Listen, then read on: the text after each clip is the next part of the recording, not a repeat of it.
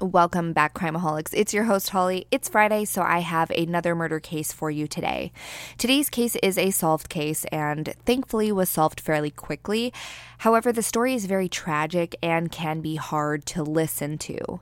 This case is one that I was briefly familiar with, but I have to say that I haven't seen very many podcasters or YouTubers cover this case in length. Here at Crimeaholics, we try and do our very best to do some of those lesser known cases, but some of you may be familiar with this one.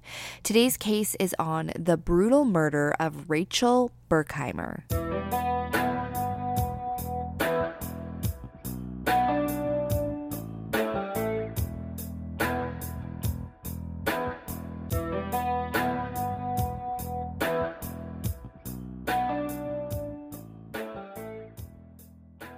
Rachel Rose Berkheimer was born on January 16, 1984 to her parents Bill Berkheimer and Denise Weber in Everett, Washington. Denise described her daughter as being such a special person who was known to always be bubbly and happy. She was very athletic, and at a young age, she was out playing the boys on the basketball court. So many people were blown away by her athleticism, according to her father, Bill. Rachel was also known for her incredible sense of humor, and her father, Bill, said she could easily have made a career for herself on stage. But Rachel's dream was to someday become a veterinarian because she absolutely loved animals. Rachel was very well liked and very loved young lady. She was popular amongst her friends, and the family always joked that her father, Bill, was her personal answering machine because anytime the Berkheimer phone rang, it would be for Rachel. Rachel was just like any other girl making her way through high school. She was this incredible person that people depended on, and she was always there to make someone laugh or give them a word of advice when they were down. Rachel was so ambitious that she would write her weekly goals on her bedroom mirror every single week so she knew what to focus on and what to strive for.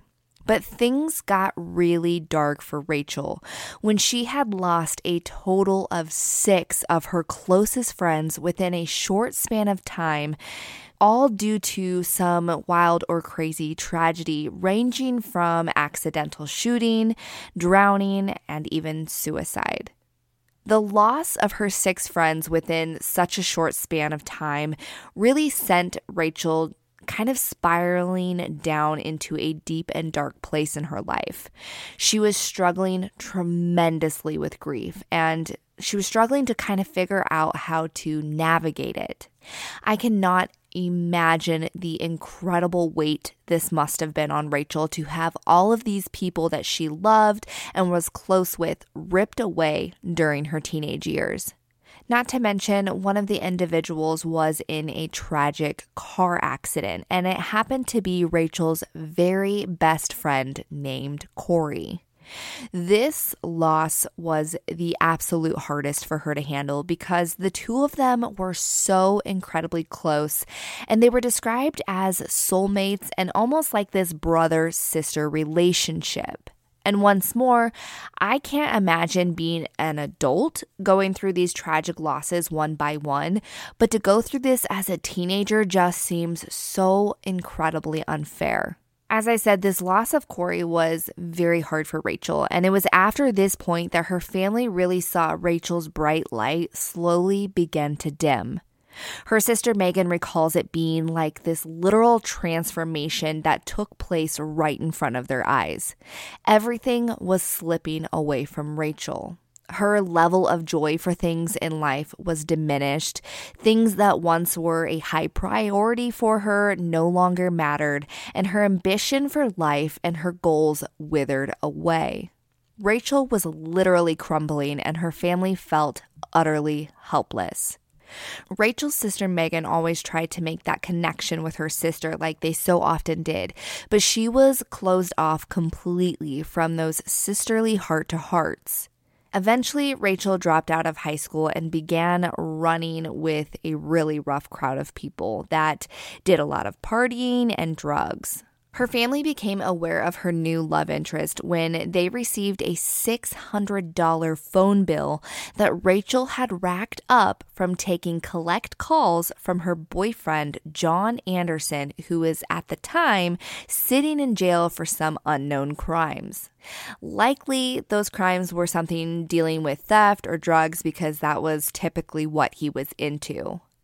It would eventually come out that John Anderson was scary obsessed with Rachel. And not only was he constantly calling from prison, but he would send long, detailed letters about how she was so special to him. And in one of the letters, he had even wrote that he would, quote, murder 1,000,000 people if I had to just to be with you, end quote. When Bill got that phone bill and saw that it had said Shelton Correctional Facility, he approached Rachel and confronted her about it. And Rachel assured her dad that he was a good person and that though he's made mistakes and was behind bars currently, she saw the good that was within him. And that was literally Rachel as a person. She was always trying to find the good in people. But when he got out of jail, John became even more obsessive with Rachel and was extremely controlling. Whenever the two of them would get together, John would sniff Rachel's clothing and her hair just to see if he could smell the scent of another man on her. Originally, when Rachel's sister Megan learned of her boyfriend, she assumed that Rachel liked him because he was a bad boy. And it seems like a lot of teen girls went through that phase of liking or being attracted to bad boys. I know I did myself, and so did many of my friends. But usually it's just that, a phase. And eventually these young teen girls settle down with nice, respectable men. John Anderson was more than just a bad boy, though. He was one of the leaders of a gang that dubbed themselves the Northwest Mafia and were known for drugs, violence, and petty crimes. As the relationship progressed for Rachel and John, Megan began noticing bruising on her sister's body and began to worry and fear that this was much more toxic than her sister just being interested in a bad boy who got in trouble with the law. Megan recalls in an interview that she grabbed her sister and was shaking her and yelling at her saying, quote, Rachel, what are you doing? Look at yourself, end quote. Those closest to Rachel knew how bad this relationship was for her. Every day the fighting was intense and then would get smoothed over by sweet words and promises to be better, only to end in a fight again. Eventually, Rachel said enough is enough, and she knew that she deserved better. Rachel went to her sister and sat on her bed, telling her about how scared she was and concerned because John Anderson had threatened her more times than she could count, but she wanted out so badly. And she finally cut it off with John and really turned towards her family for support. Shortly after cutting it off, her family began noticing changes in Rachel once more, but this time they were positive changes. She was going back to being the Rachel they've always known and loved, and she began spending more and more time with her family, building back the relationships that she had neglected while together with John. She and her mother began spending more time together, and Rachel started attending church again. Her father recalls a morning when he and his daughter were outside on the porch and Rachel was just radiating with happiness. And she turns to her father and tells him how she met an incredible friend named Maurice. Maurice Rivas was an 18-year-old young man who grew up within a troubled home and was in and out of the foster care system. And he found a family within John Anderson's Northwest Mafia gang. But like Rachel, Maurice was ready to get out of the gang-banging lifestyle and really wanted more out of life. And that's how he and Rachel first formed a relationship. They bonded over wanting more than just being a part of this gang of John Andersons. When Rachel told her father about Maurice, she was so excited because the two of them had made plans to go back to school, finish out their remaining courses, and have the opportunity to walk with their graduating class. Though things were looking up for Rachel, John still had this hold over her, and she found herself being drawn back in by him, and the relationship continued to be on again and off again. During one of the off times with John, Rachel began dating one of his very closest friends, which this obviously set John into a fury. During what authorities believe to be a drug-induced paranoia, John Anderson gets it into his mind that Rachel has been sharing gang secrets with friends and rivals of the Northwest Mafia. He also convinces all of his fellow gang members that she was doing these things as well. And as I'm sure you know, this is a huge no-no and gets many people hurt and killed within the gang world. Rumors began circulating, and soon Rachel heard that there was a hit out on her, and she really started to fear for her life. She went to her older sister Megan and confided in her about what she heard. And while Megan took the rumors seriously, she felt that he was just some dumb young punk who was trying to sound tough. She did warn Rachel to stay away from John, to be more cautious and aware of her surroundings, but Megan assumed that this would eventually blow over and it wasn't anything really to worry about. September 23rd, 2002, Rachel attended a party with several members of the Northwest Mafia at a duplex in Everett, Washington. She was there with Maurice Rivas, who she felt safe with, and someone who would protect her if things were to go south. In total, there was 7 members of the Northwest Mafia at this duplex party. Things at this party started out normal. They were laughing, sitting around on the couch, just hanging out, smoking marijuana, and playing video games. And in a sense, this was Rachel's way of showing the guys of the gang that she was loyal to them and that she did nothing wrong. Everything seemed to be going well until John Anderson showed up, and he was not happy when he walked in and saw Rachel having a good time with all of his buddies. An argument broke out that escalated to John slapping some of the guys around, and then guns were drawn on each other. This is when Rachel got scared and tried to leave the duplex, but John grabbed her by the hair and yanked her back and hit her in the face and knocked her down to the floor. Rachel was then surrounded by many of the members she had just been hanging out with, and they all began kicking her and beating her. What Rachel didn't know was that this entire party was a planned attack, and everyone present at the party was all in on it. As they continued to kick and beat Rachel, John ordered the music to be turned up to drown out her screams. After some time, they take Rachel into the garage where they bound her with tape, shoved a sock in her mouth, and covered her mouth with tape as well, so she was unable to scream for help. They then left her lying on the cold garage floor for hours as they went back inside the house to do more drugs, drink, and figure out what they were going to do with her next. Some of the things that they had discussed was gang raping her. They also discussed the possibility of ransoming her because they believed that her dad would pay to get her back. While Rachel was laying on the garage floor in terror, the garage door suddenly opened as the owner of the duplex, Trissa Connor, was coming home. And Trissa was one of the girlfriends of one of the guys in the Northwest Mafia. She saw Rachel beat up and bound and went inside the home to retrieve a knife from the kitchen so that she could cut her hands free and her feet loose. John caught Trissa trying to free Rachel, and he started to go into a rage. Trissa began screaming at everyone in the house that she was going to call the cops and that they needed to get Rachel out of her garage. The guys decided to stuff Rachel, who was just 4'11", into a duffel bag and stick her in the back of a Jeep. 4 of the gang members, including John Anderson and Maurice Rivas, drove 30 minutes into the Cascade Mountains.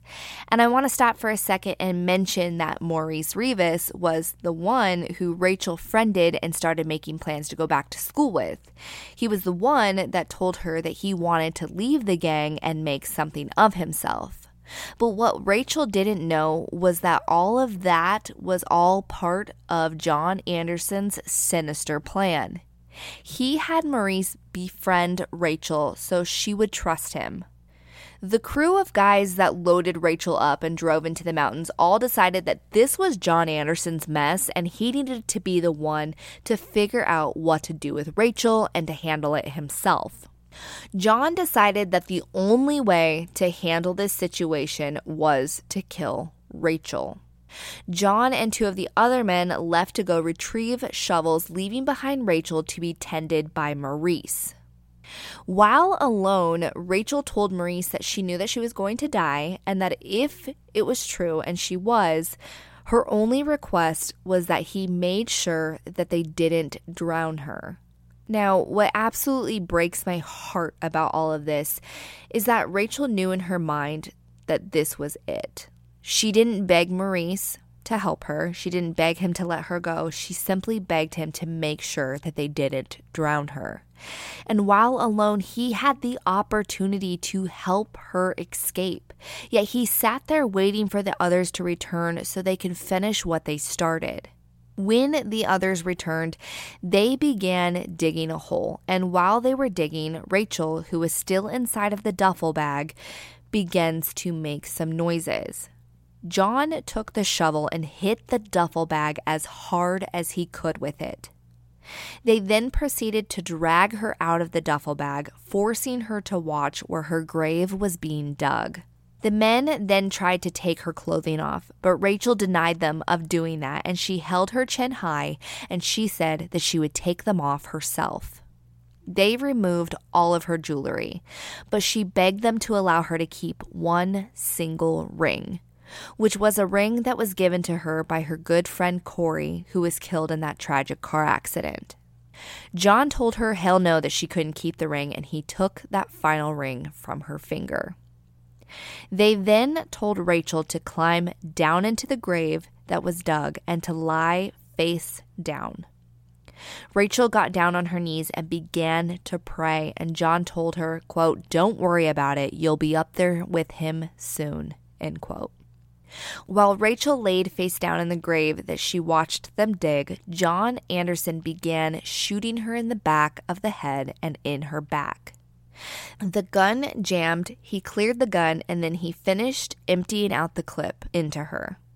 When nobody had heard or seen Rachel, her family began getting frantic, knowing that whatever happened to Rachel and wherever she was, it wasn't good. They started handing out flyers and hanging posters with her picture on it, offering reward money for her return. Her father, Bill, would do media interviews just trying to bring awareness to his daughter's disappearance. But authorities didn't have to wait too long before they got the first break in the case, and it came from the mother of a man named Jeffrey Barth. Jeffrey Barth was one of the Northwest Mafia members who was present at the party that Rachel had attended on the night that she was murdered. And whatever Jeffrey's mother told authorities led them to the Jeep that was used to transport Rachel inside that duffel bag. That Jeep belonged to a man named Matthew Durham. When authorities brought Matthew in for questioning, he refused to talk. He completely clammed up, until they put the pressure on him, letting him know that they believed that he was involved in Rachel's disappearance, and it was up to him to bring Rachel home for her family, and that they know he knows where she is. And he cracks and agrees to lead investigators to the general area where Rachel was murdered. Authorities brought out cadaver dogs and search teams, and they scoured the area for 2 days before Rachel's gravesite was located, 10 days after her murder. Matthew Durham also gave authorities the list of names of everyone who was present at the party and their role in everything. With a search warrant in hand, investigators swarmed the duplex in Everett where everything began. They were able to collect a lot of different evidence and eventually found the gun that was used to kill Rachel located in a pond. They also recovered the shovels that were used to dig the grave where Rachel's body was discovered. In total, 8 suspects were arrested, and many of them turned on each other to tell their stories of that night.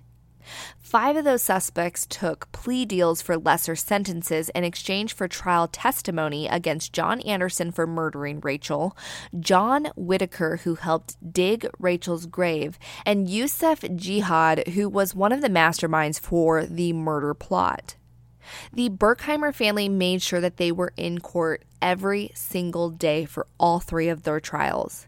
I can imagine how devastating that was to sit through 3 different trials hearing the details over and over again about their daughter's death. And what is even more disgusting is that the entire time during the trial for John Anderson, he was completely smug. He turned around and smiled at the family. He would look back at them and wink at them. And what a complete slap in the face to have the person who saw their child, their sister, take their very last breath be so mocking and callous towards them. He clearly had absolutely zero remorse for what he did, and my heart goes out to Rachel's family for sitting through those trials and holding themselves together. I feel like I would have come unglued if that was my loved one that he had murdered and he was acting in this manner. John Anderson received life in prison. John Whitaker also received life in prison for his role in helping dig Rachel's grave, and Youssef Jihad was sentenced to 37 years in prison. Maurice Rivas and Matthew Durham originally each received 26 years in prison, but in April of 2022, they had their sentences reduced to 22 and a half years in prison due to a state Supreme Court ruling that was to look at reducing or releasing some convicts due to the age that they were when their crimes were committed. That means both of these men will be out of prison within the next couple of years. Matthew Durham was 17 when he drove his Jeep with Rachel in the back of it to her murder scene. And Maurice was the one who helped lure and trick Rachel into going into that duplex, and he helped dig her grave and was present when she was shot and killed. In my opinion, Maurice should have been sentenced far longer than that, and he will be released shortly after he turns the age of 40. Now, granted, I know that he was given this lesser sentence due to the fact that he gave that trial testimony against John Anderson, but I still just think that he deserves far more time for his role in this entire thing. He will have so many opportunities to go on with his life, unlike Rachel. Sadly for the Berkheimer family, their days in the courtroom was not over with those 3 trials. In 2013, John Whitaker was given a retrial, which Bill Berkheimer said to Fox 13 that this trial was the hardest of all of them, mentally, emotionally, physically, in every aspect. The jury found John Whitaker guilty again and sentenced him once more to life in prison. Now, that woman, Trissa Connor, who found Rachel lying on the garage floor, told authorities she never called the cops because she was too afraid for her own safety as well as the safety of her daughter who was inside the duplex. According to the Seattle Pie, Trissa was one of 11 defendants named in a civil suit filed by Rachel's family. In the suit, they said that though Trissa was not directly involved in killing their daughter, she ignored Rachel's pleas for help and presented the opportunity for her to be murdered. In the same article, it continues on to say that Trissa's insurance company settled out of court with the Berkheimer family for an undisclosed amount of money. Though the people responsible for Rachel's murder are behind bars, it's still not closure for her family. Rachel's family have their own life sentence, a life sentence of grief, a life sentence without her bright smile, her infectious laugh, and her bubbly personality. I want to wrap up this episode with something that her father, Bill, said in an interview. He talks about seeing a crime scene photo of the grave where his daughter laid for 10 days. When they removed her body from the shallow grave and took pictures, in one of them you could see the perfect outline, the perfect imprint where Rachel's hands had been. When she got in that grave face down, she had her hands together in front of her in a praying position. This gives Bill comfort knowing that Rachel was praying when she took her final breath. Crimeaholics, if you're not already a part of our private Facebook, you can join by searching Crimeaholics Podcast Discussion Group on Facebook.